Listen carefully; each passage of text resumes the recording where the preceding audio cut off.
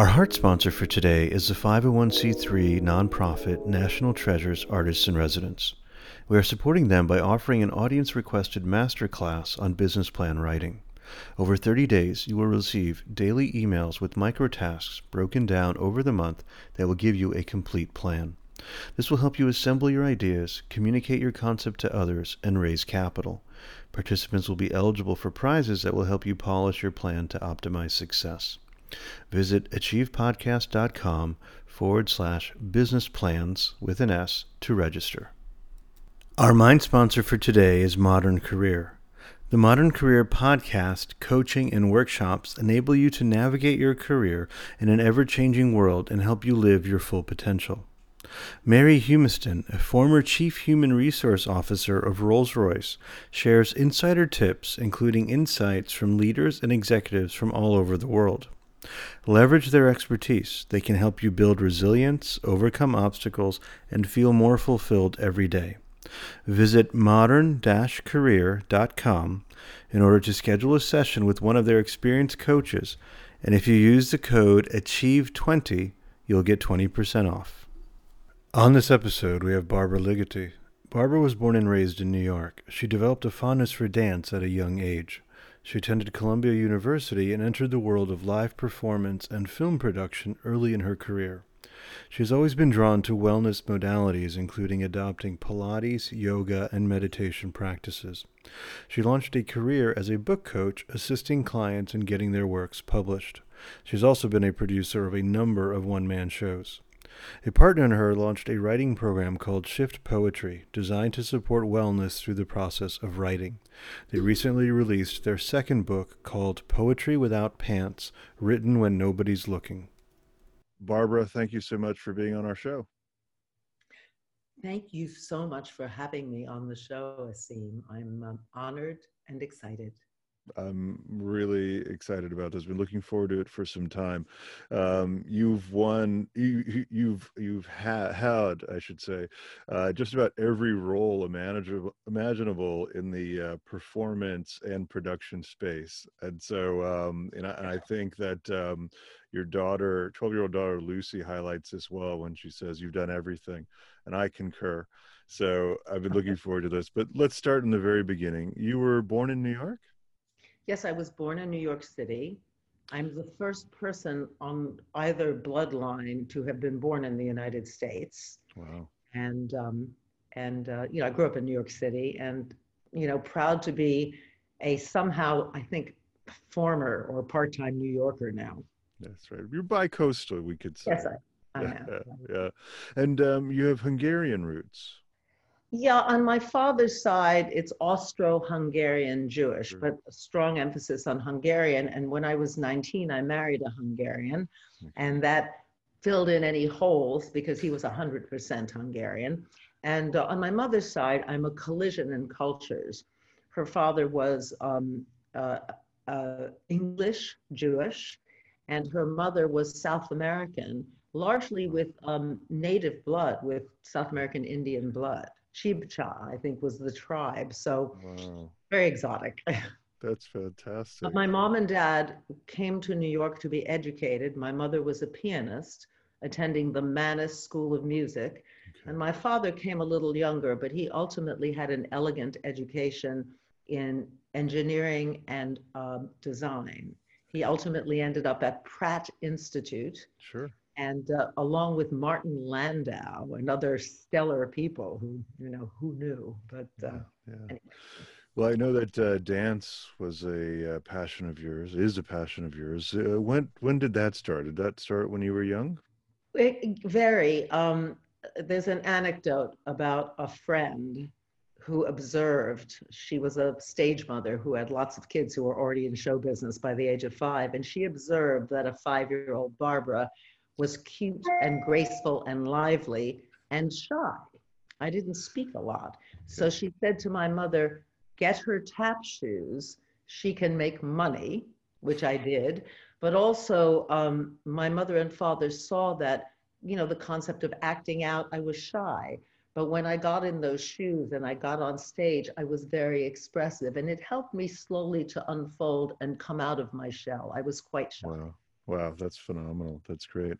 Barbara, do you have siblings? I have a younger sister. She's 3 or so years younger, and we have a very musical family. My Mm, mother was a pianist. My father, though he was an artist, avocationally was a crooner, like Frank Sinatra. And lovely. my sister studied opera, and she made an incredible life. She's recently retired, and I think regretting retirement, but she made a wonderful life as a music educator. I Wonderful. have to give a plug. She created something in New York called the Elaine Kaufman Cultural Center, Okay. and which houses Merkin Hall. There's a 500-seat concert hall, which is internationally renowned, and 3 music schools under one roof. And so that's my Amazing. little sister, Lydia. Yes, Lydia Wow, Santos. that's fantastic. What achievements from all members of the family. Um, you studied at Columbia. Yes, I had started elsewhere, but then I finished up at Columbia University and went back there to Columbia Teachers College because in recent years, the Teachers College has become very progressive about wellness and the human condition. So I think the most valuable credentials I have are in that incarnation. I was in their first internal and external coaching program, Wow. where there were 26 of us, and I was advised that 25 high quality people with PhDs, high flying HR people, they all coached with their minds. And there was one person in the room who coached with her heart. C'est moi. And then, as an aside, one of my professors said, "You have the brain terrain of Mother Teresa. Do you get by okay?" Anyway, Wow. I like to tell that story, but That is a great one. I also studied nutrition, a Okay. very progressive nutrition program at Columbia Teachers College. So I advocate a look if you're interested in the human condition and taking your considerable academic skills, marrying with that particular world. Check out Columbia across the board. Yeah. Nice, nice. Well, this comment made by your professor makes me think of the picture you have on the wall behind you, which is has the word ego on it. And I know what that means for you, and I'd love for you to share with our audience the significance of that. Well, I am one half of a team that created a viable technology and enterprise, ever growing, which is, I guess, why I'm on this podcast now, called Shift Poetry. If poetry is writing without rules, a definition borrowed from one of our poet laureates, Stacy K. Smith, 22nd American Poet Laureate, one of her mandates is democratizing writing, in particular democratizing poetry. So if poetry is writing without rules, shift poetry is writing without rules to get to a better place. And how that is achieved is no precognitive, no cerebrating, just a pen and paper, an open heart, an imagination, and we say, leave your ego at the door. Nice, Leave it beautiful. home. And this little graphic behind me was done by a young graphic artist.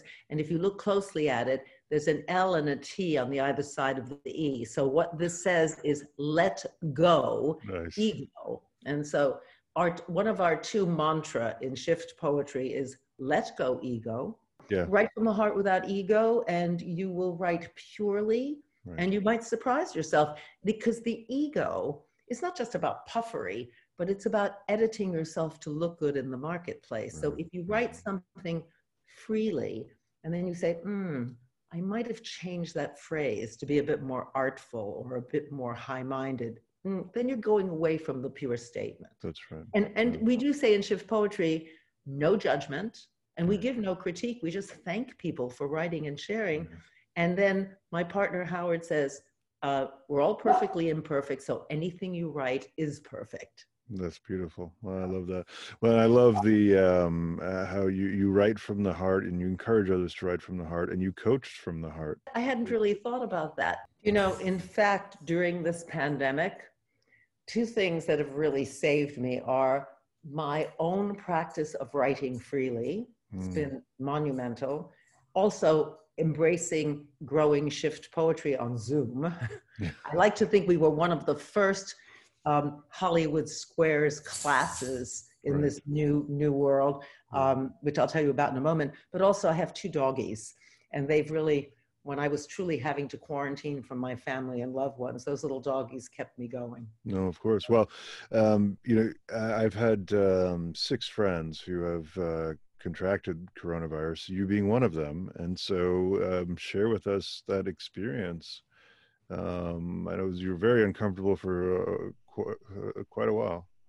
Well, basically, in February, I attended something called the Hoffman Institute in Connecticut Right. and had a remarkable experience and shared shift poetry there. It was a really replete experience working on myself and sharing with people who are now friends forever. Wow. And a couple of people were sniffing around, but we had no clue.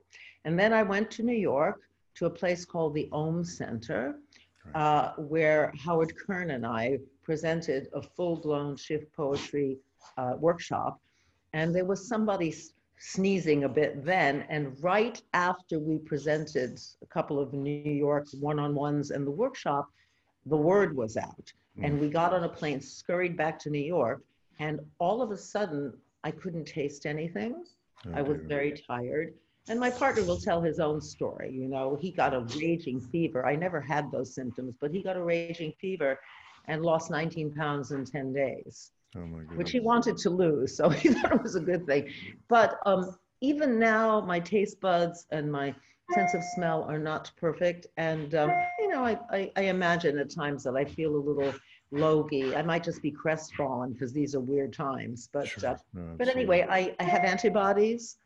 We donate plasma, both of us, to the Red Cross. That's great. And, I just went for a checkup yesterday with the doctor, and she said, we don't know for sure that we can't get it again, although that's unlikely, but we don't know for sure whether or not we can communicate it. So we just have to be just so careful. Yeah, Just, no, absolutely. uh, Well, thanks for sharing about that, yeah. Barbara. I'd like to go back to your post-college years, and again, I marvel at how you've literally had every role: writer, producer, director, in performances, productions. Share with us about that aspect of your life. Well, I started as a performer, Yeah. doing the dancing, morphed into acting. I was led to the actor's studio by a friend who's now famous, but I was in a world of really rich, dramatic intellect and some fancy people. You know, I actually studied acting with Shelley Winters, but I'll tell you, um, I decided early on that what I wanted to do with my life is to breathe life into important words. So it was about the word from the beginning. As an Wow. actor, Brilliant. I was, you know, delivering what I thought were important words. Anyway, I realized that that wasn't a great way to make a living. And I did a reading with an unknown actress about Texas bitchy girls. And at the end of the reading, I said, you know, that girl was really good, but when you hire a Texas bitch, you get a Texas bitch. And they said, oh no, she's from New Jersey. She's at Yale Drama, and her name is Meryl Streep. Oh, And I thought, you know what? I can't do that, you know. So I like to wow. say I fell off the stage into the office, and Okay. I worked for various producers, reading scripts and vetting projects, and really steeping myself. There's nothing I wouldn't do. Um, and I knew some celebrities, so producers would hire me to bring celebrities in for, you know, possible casting, also for fundraising. I have a huge social change spine, but I come from a certain era. Yeah. I'm a baby of the 60s, a real child of the 70s, and, you know, helping Vietnam veterans, helping women in need, that's been a mandate for me. And by the way, always helping them to express themselves. But I Wonderful. found that if I knew two celebrities, and they stood in front of a benefit, people would come pay a lot of money and help Yeah. causes. So that's a big Yeah. one for me. No, Anyway. that's fantastic. Barbara, I know that wellness has also been a very important theme in your life. You've been steeped in teaching practices of yoga, Pilates, meditation. When did that spark first come to you? Well, my life, and I tell a lot of kids, whatever your education, whatever your cultural background, be very open. because the universe will tell you things and will take you places. So as a dancer, yoga and Pilates were de rigueur. So Pilates was restorative. It's really an exercise program. People who say that it's about spirituality have no clue. I never knew Joseph Pilates, but his muse, Romana Krzyzanowska, says, Barbara, it was in with the air, out with the air, nothing spiritual, right?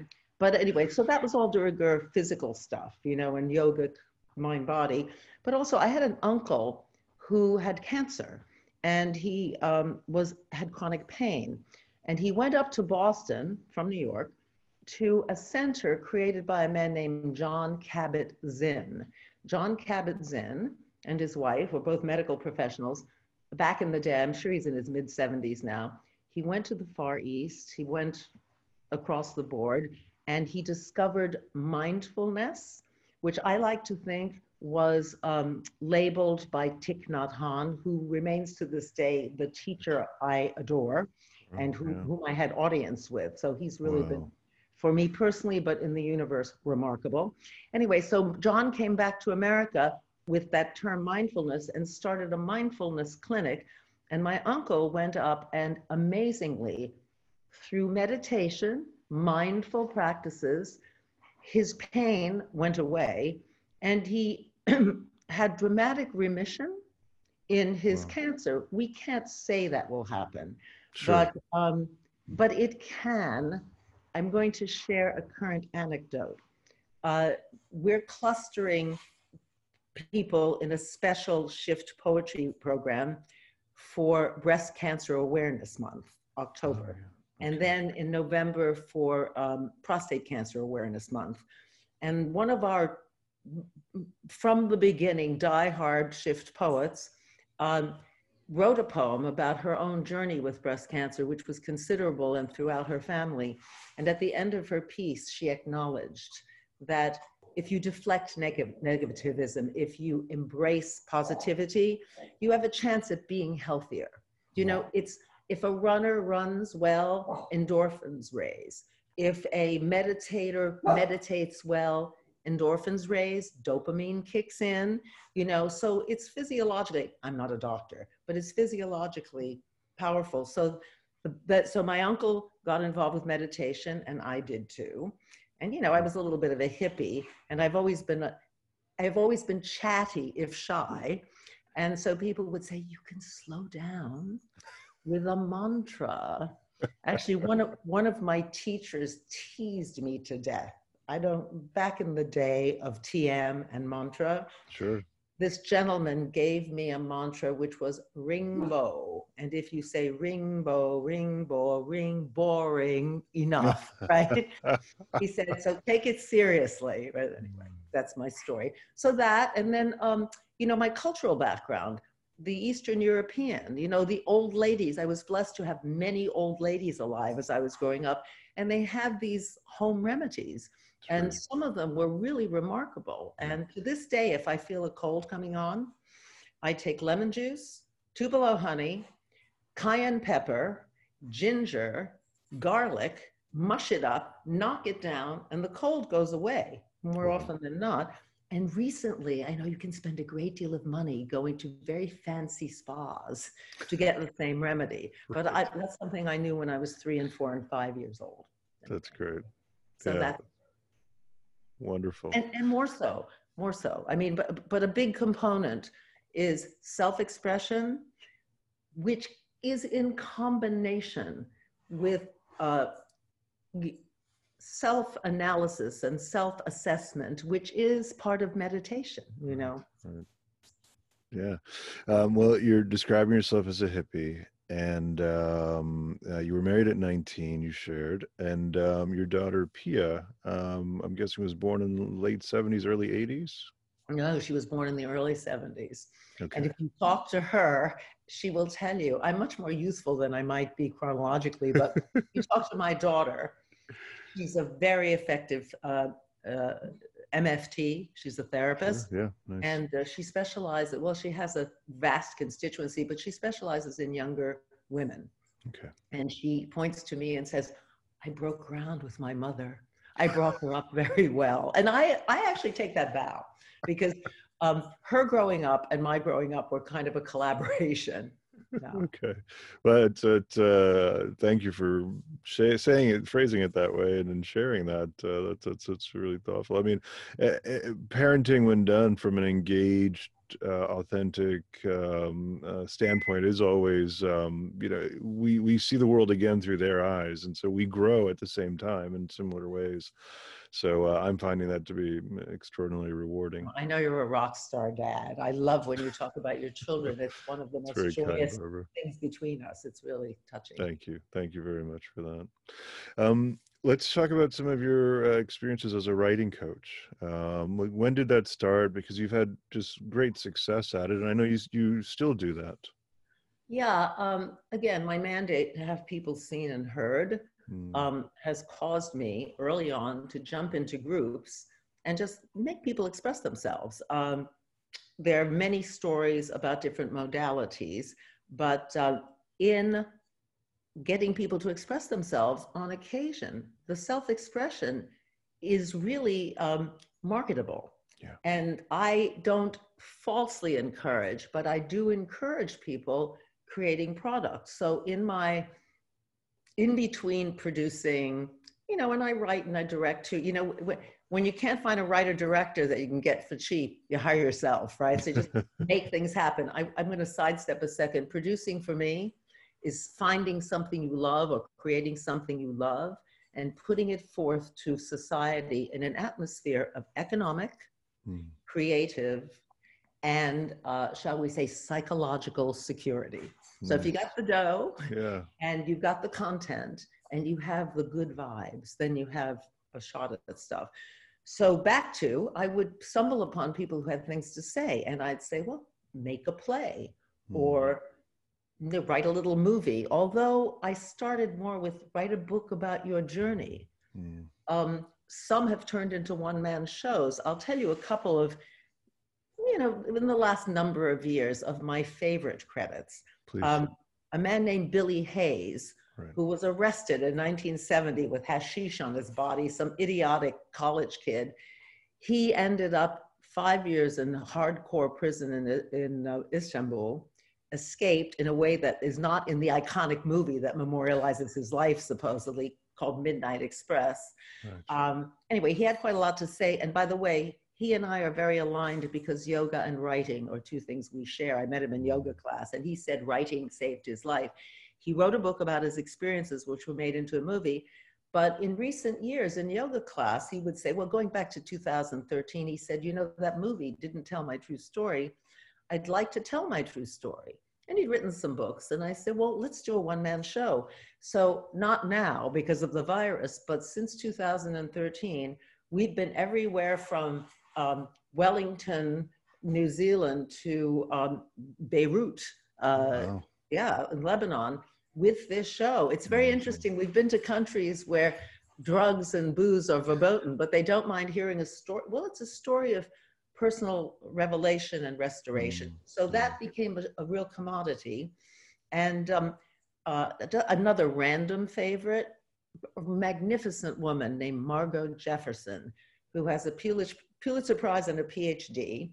And she is an African-American woman from Chicago, from a very fancy family. She became the culture critic of the New York Times. But she lived in a conundrum of her place in the universe because of the color of her skin, forget her replete cultural background.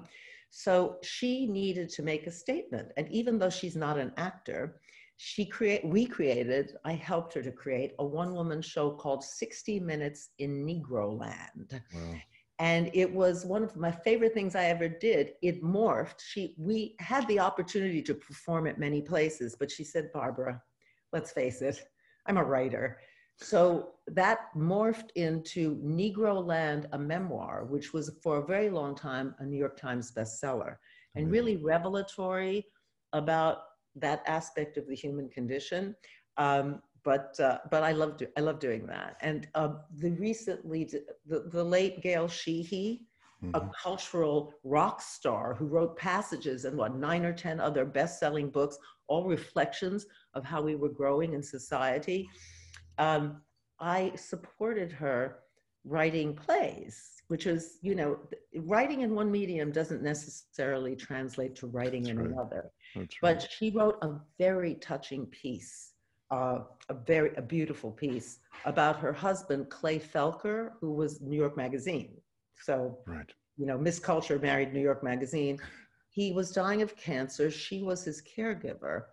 And she wrote this beautiful piece exploring that dynamic. And it was performed mostly for charity by Jill Clayburgh and Edward Herman, two distinguished actors with a lot of awards. Now everybody's gone. But anyway, these are some of the things that I really embrace. And then there's a therapist in Santa Barbara who's writing a rock star book about, new marriages. And it's just, again, somebody has something to say, let's find the medium for it and make it into a product if it's worthy. If it's not worthy, I'm very happy to say to people, I also democratize language. So come to a workshop, write your brains off and you'll feel better. Right? Absolutely. That's superb. I will always be open to helping people. The coaching is very important to me. No, that's wonderful. It's a great, being in the service of others is clearly a theme throughout your life, Barbara. And it's great that you bring that to the world and the universe. I'd love for you to share a little bit your thoughts on, the one-person performance as an art form. It feels like it's very rigorous, very challenging to be the only person on the stage, and writing for that is you have to carry the entire show, and there aren't any other actors or characters to be bouncing off of or doing exposition or moving the narrative along. So I'd love to hear your thoughts on it. Well, I cut my teeth in that world.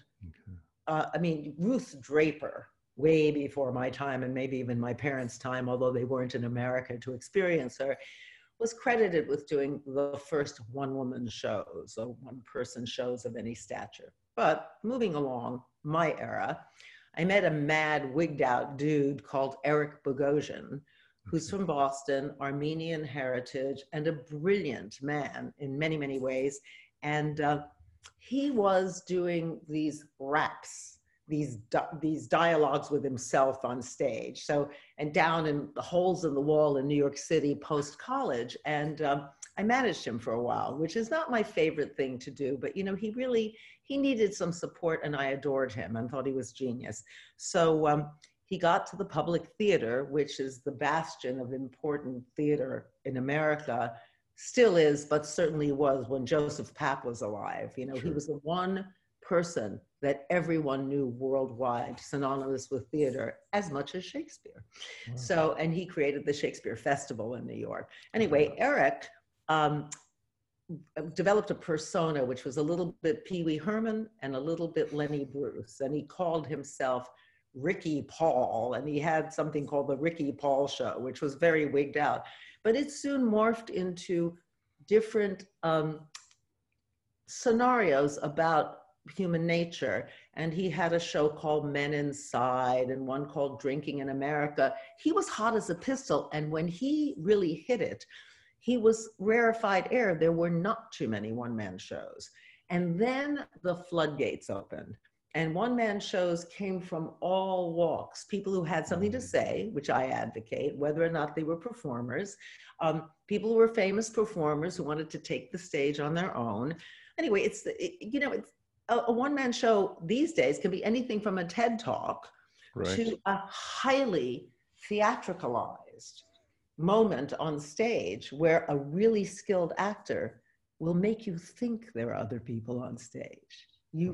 Even in a bare stage, a great actor will make you feel that there are, there's scenery, there's wind, there's sounds that you're not even hearing. So, but it's quite open. So, so it's ebbed and flowed. and it was getting a little glutted, and some of the work wasn't really great, honestly, but I still advocate people expressing themselves if they're not worried about making any money at it, right? Or if they're not worried about financing their own one-man shows. And from time to time, someone hits. Sometimes it's because they have something brilliant to say, and often it's because they've been lucky, really, honestly. Right story at the right time, meeting the right producer, what have you, or having the right tenacity or the right guts. But nowadays, I'm seeing something else because we've reverted to this weird Zoom existence. Sure. I think that the one-person show is going to come back full flog in force. I did reference the TED Talk as a kind of one-person show. The thing about the TED Talks is they tend to be short. Right. You know, they can be, the TEDx's can be 12 minutes, 6 minutes, the full-blown, they're not more than an hour. Right. And an hour is about the shortest that you can really have for a one-person show in a legit theater. But with Zoom, who knows? And there are many, well, Billy Hayes can't go on the road right now, but we're about to Zoom his show as a fundraiser for a drug rehab center, because he's a great proselytizer about that because of his bad boy beginnings. But there's a lot of opportunity. So, and I love the medium, and I'm not a huge director, but I'm thrilled to direct one person. Yeah.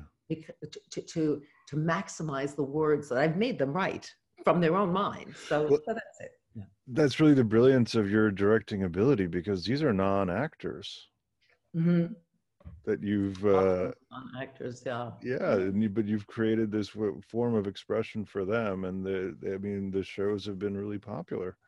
So that says a lot about your ability to direct, Barbara. Well, thank you. That's very sweet of you. I like to think that I worked with a photographer in Italy who expressed himself in many media. He's passed away. Actually, he became quite ill, and he went to a Lakota tribe to get healing, which extended his life. His name was Marco Ridomi.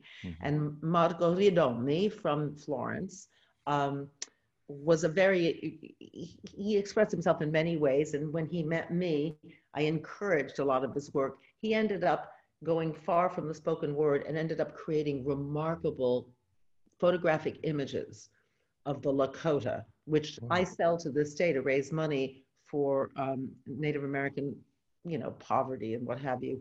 Anyway, the thing about him, wait a minute, restate your question, because it's complicated. Go restate your question so that I can properly answer it. I'm sorry.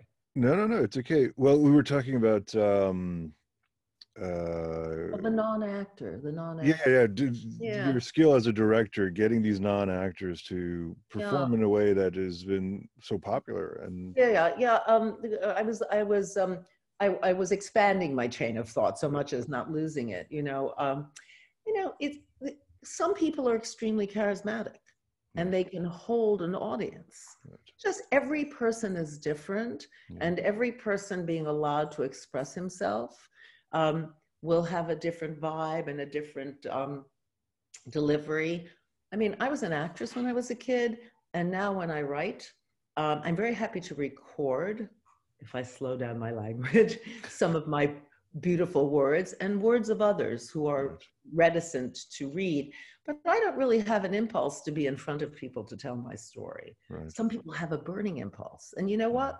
If you don't ask, you don't get. Try it and then see what happens. So, I think you're also very gifted at identifying talents and where people's strengths are. And so I think that also plays a big part of this. Well, I will say Marco Redomi, who's ended up raising even posthumously wonderful amounts of money for the American Indian College Fund, et cetera, which is a mandate of mine, run by a very good friend of mine. He once said to me, and I go red, but then I say it because I really have to stand in my own power. He said I was a magic person. And at that moment in time, for him, I was a magic person. And I have had many magic people in my life, but I stand in that power. So, I sprinkle my magic where I can. It's not welcome everywhere, and it's not effective everywhere. But, stick my neck out a little bit, and I have a very rich life. I would like to address shift poetry a little bit because Well, that's in fact, I was sort of building my next question as you were talking, so that's exactly where I want to go, and spend the balance of our time there, because I think it's fascinating that it was actually your writing coach activity that connected you with Howard and that launched Shift Poetry. So share with us how that all came to be. well, very succinctly. I practice Kundalini yoga every day of my life, and you know, you at least come from a culture where that's a householder practice, but you know, the American version of it. In any case, it's about meditation and breathing and chilling out and focusing. So I love it, and I have.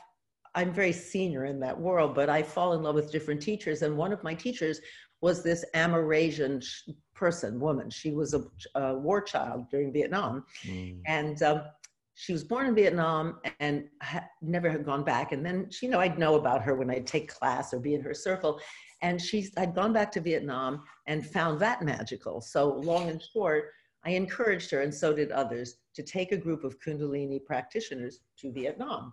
So 18 or 20 people who didn't really know each other except from afar, faces in a classroom, were put together, and I ended up getting buddied up with this man named Howard Kern, you know, a Okay. big, robust, charming, nice Jewish boy from Brooklyn who had done well as a corporate attorney out in Pacific Palisades. Um, we were the only two real vegetarians on the trip, and we kept getting thrown together like, there's a great repast for everybody over there, and there are carrots and potatoes for Barbara and Howard. So we kept getting thrown together, and there are other anecdotes about being thrown together. But I noticed early on that he was on his handheld, typing away, and I learned a little bit about him because of chat over meals. And I said, "Are you writing briefs from Hanoi?" And he said no. He said, I've had some bad things happen in the last few years of my life. I became ill. I lost my best friend to Lou Gehrig's disease, and then a whole spate of people to cancer, including my very young mother.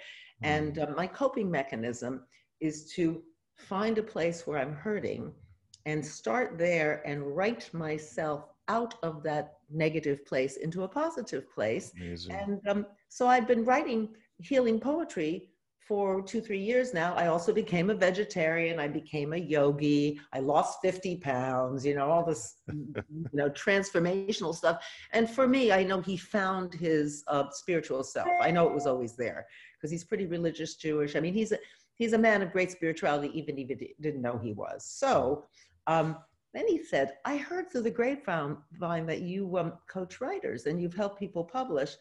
And I said, sometimes, yeah. And he said, well, can I make a coffee table book out of my spiritual poetry? And I read his poetry, and it was lovely. It was uneven, but beautiful. And I said, you know what? You can make a very expensive copy and sell it to your friends and your family. Poetry books are very hard to market, but I have an idea, because you're doing something I've done all my life, but you're doing it more formally. You're writing yourself well. I have been working with Vietnam vets to get rid of PTSD, with homeless women to cope with the fact that they may have been battered and they're on the street with children, but there is hope. After 9/11, I coached firefighters, cops, and first responders who saw horrific stuff. So I've been encouraging people to do that writing, to open their hearts and not just be heard, but feel better. I said, but you're doing it in a way that's systematized, and I like it. So 2 weeks into the trip, it seemed like everyone was watching what Barbara and Howard were doing, and we were all writing this stuff. It's eventually morphed into what we now call shift poetry. We said, improve your life one stanza at a time, or write yourself healthy, happy, and whole. So I did not coach him into having that book published, but I did coach him into writing a book that's coming out later this year called Walking with Kerry. Okay. And he will talk about it, but it's about a journey he had with his friend who died of ALS. Gotcha. And gracefully, so that when Howard had his own cancer, he was able to be graceful because he saw someone in terrible shape be a prince till the end. So his princely fashion and his writing himself well, he's very well right now. So that's Yeah. a nice thing. Yeah. Yeah. That's what shift Cool. poetry is about. And I That's think amazing. it's somewhat clear, I hope. Yeah, yeah. Well, and I've had the distinct privilege of being able to participate in some of these sessions, and I've absolutely loved it. And now you've kind of amalgamated some of the works, and you've put books out with participants' works. Maybe share about that. Yes, I certainly will. So a few months into we connected, and the Jews call it beshert, but it was synchronicity that he and I would meet. And I think we might have been, we're kind of soulmates. You can have more than one soulmate, but we genuinely are connected from somewhere. Anyway, a few months in, we invited people to do this mechanism, and they started to support us, and we were supported economically, flown from LA to Massachusetts to spend a weekend with higher level marketing and branding people. I mean, people who created, in the old days, you deserve a break today at McDonald's. The late Murray Bruce, in fact, was really our guardian angel, my guardian angel. And that's how the term shift poetry evolved, which we trademarked because Howard's an attorney, and some of the other buzz phrases and what have you. And just a wonderful thing started to happen, encouraging us to go forward. And so we started doing workshops. Again, what would the focus of the question be? Because I can riff about this, but I'd like to know. It just because of the pandemic, it went from in-person workshops. We went online, and then you published a book with participants' work. Yeah, excuse me for being a little distracted watching these. Oh, anyway, so we're getting a lot of support, and one of my publishing friends, because I'm in that world, said you should publish a book, a manual, shift poetry, the how-to, And so we started working on it, and as we did more and more workshops, we refined the content, and we were, 2 years, a year and a half in, we think it's time to publish something, and then the pandemic came. And suddenly these beautiful circles in centers, in my living room, at the beach, in yoga studios, in libraries, at schools, and, prison outreach, all the stuff we've been doing, suddenly it was all on this TV in what I call Hollywood Squares. And everyone was right. And Howard and I at that point were in our individual homes on the tube. We were quarantined. Everyone was writing about COVID. He and I were the only two who had experienced who were ill at the time. That's right. Yeah. But so we decided to, an homage to one of my favorite writers, Love in the Time of Cholera. So we did shift poetry in the time of COVID-19. Gabriel Yes. Garcia Marquez, he's a Marquez. phenomenal writer. One of my of course, everyone's rock star. When I have icons, they're everybody's icons. Thich Nhat Hanh, Gabriel Garcia Marquez, although I do know one of his sons is really an amazing filmmaker. So we put together shift poetry in the time of COVID-19, which you did participate in. Yes, well, we asked you to participate because we encouraged people to write around many subjects having to do with the pandemic. And then we culled in different categories. We married 2 prompts, and you wrote a really profoundly moving piece. So if people buy the book, they can read as seems extremely literary and extremely heartfelt piece. Some pieces were more simplistic. Some people, we had first responder nurses writing, grandmas writing, firefighters writing, lawyers, elegant minds. Anyway, all fun. Yeah. So this book's a bit heavy. So, though they were very lighthearted, one of the prompts was imagine your life after COVID-19, and a floral essence gal who does massage therapy and stuff wrote a poem called Flowers, where the whole world would just be bursting with, nasturtiums and roses, which is very, very positive. Yes. But now we continue to do workshops with different themes and touching on different worlds, and many just general questions. But COVID keeps coming up, but now we're having a little bit more of a sense of humor about it and a sense of, exhaustion about it. So we're about to come out with a book called Poetry Without Pants, Writing When No One's Looking. and the cover of the book should sell it. But we have some wonderful pieces based on one prompt written by a really, from a former football player to an 11-year-old, fancy, expressive kid, my grandchild. So that will be coming out very soon. And so, yes, we will come out with Shift Poetry, the manual, and then as we keep attracting more people, a remarkable man named Jeffrey Hollander, who had just retired young from MetLife, where he created learning programs. He's an attorney, and he's also very engaged in the LGBTQ world. He created remarkable programs for the insurance company for special interest programs in all walks, but the LGBTQ. Anyway, he's an expert distance learning coach, and he also knows how to franchise, to sell different packages of learning. So he's heading up our sort of franchise and distance learning, and we're starting to train people. We have our first 6 people. So our manual will be published, but right now it's tangible because we're training 6 people, from an 80-year-old yoga teacher to a 26-year-old mime, male and female, to go into the marketplace and deliver shift poetry. We control the content because it's not just any old prompt. It's very specific, and I think magical. So anyway, so we're growing. That's the story as it's. That's phenomenal. That's great. I'm glad that it's going to spread. I think that's really an astute decision. You've also talked about how you're going to create a center.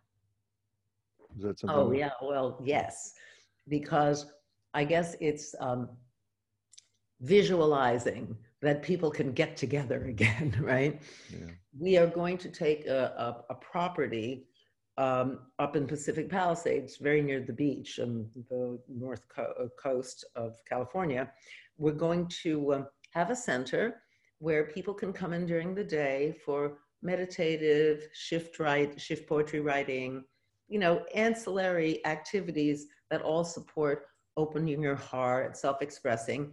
And we will, for the moment, it's not an enormous space, we will have occasional four-walled, it's like a spiritual bed and breakfast, and where programs can be chosen and experienced by half a dozen people or so at a time. So yeah, that's evolving, and it will be in the name of Shift Poetry.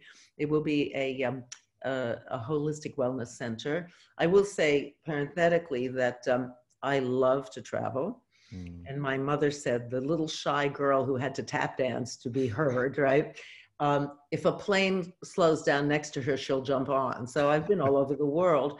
In fact, we've done Shift Poetry in the last 2 years before the pandemic, and the last year and a half before the pandemic. We did it all over the world. We did it in Takapuna, New Zealand, and we were in Hydra, Greece. So it's really quite exciting. Wonderful. In what I call destination wellness trips. Right. So destination wellness to a space in Pacific Palisades where people can open their hearts and just grow. That's a plan. It's not a wish, it's a plan. Right? Perfect. Spiriting that into, and along with that, we'll be being able to get in rooms again together. That's right. Yeah, absolutely. Thank you for bringing that up. For sure. Yeah, absolutely. I can talk endlessly about a lot of things if they have to do with bettering the human condition. But I will say that if people go, I'm going to be blatant now. If people go on shiftpoetry.com, check on workshop, check on books we have, just to see what we're doing, to partake if possible. But also we're putting more and more poems up. And the poems are literary statements, verbal statements that some of them are more prosy.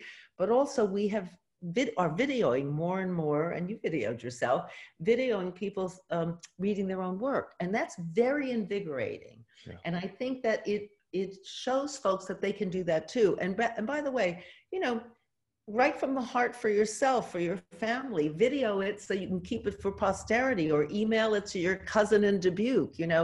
I just think it's self-expression, self-expression on its feet. It's all very exciting. And Yeah. dogs. So I'm sorry, dogs are in and out of the frame. And anyway, let us all be, we all have magic within us. That's And we all can catch a little bit of fairy dust if we run around and see it.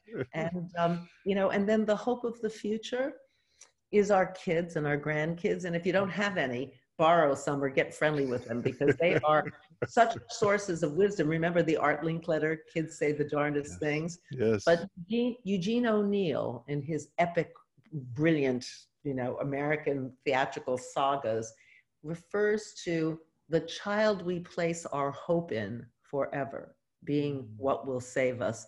So if we place some hope in children, and you have beautiful children, and I have in my circle too. So that's just another one of my mandates. So shift poetry for kids, right? There we go. Yeah, brilliant. Barbara, this has been such an amazing conversation. Thank you so much.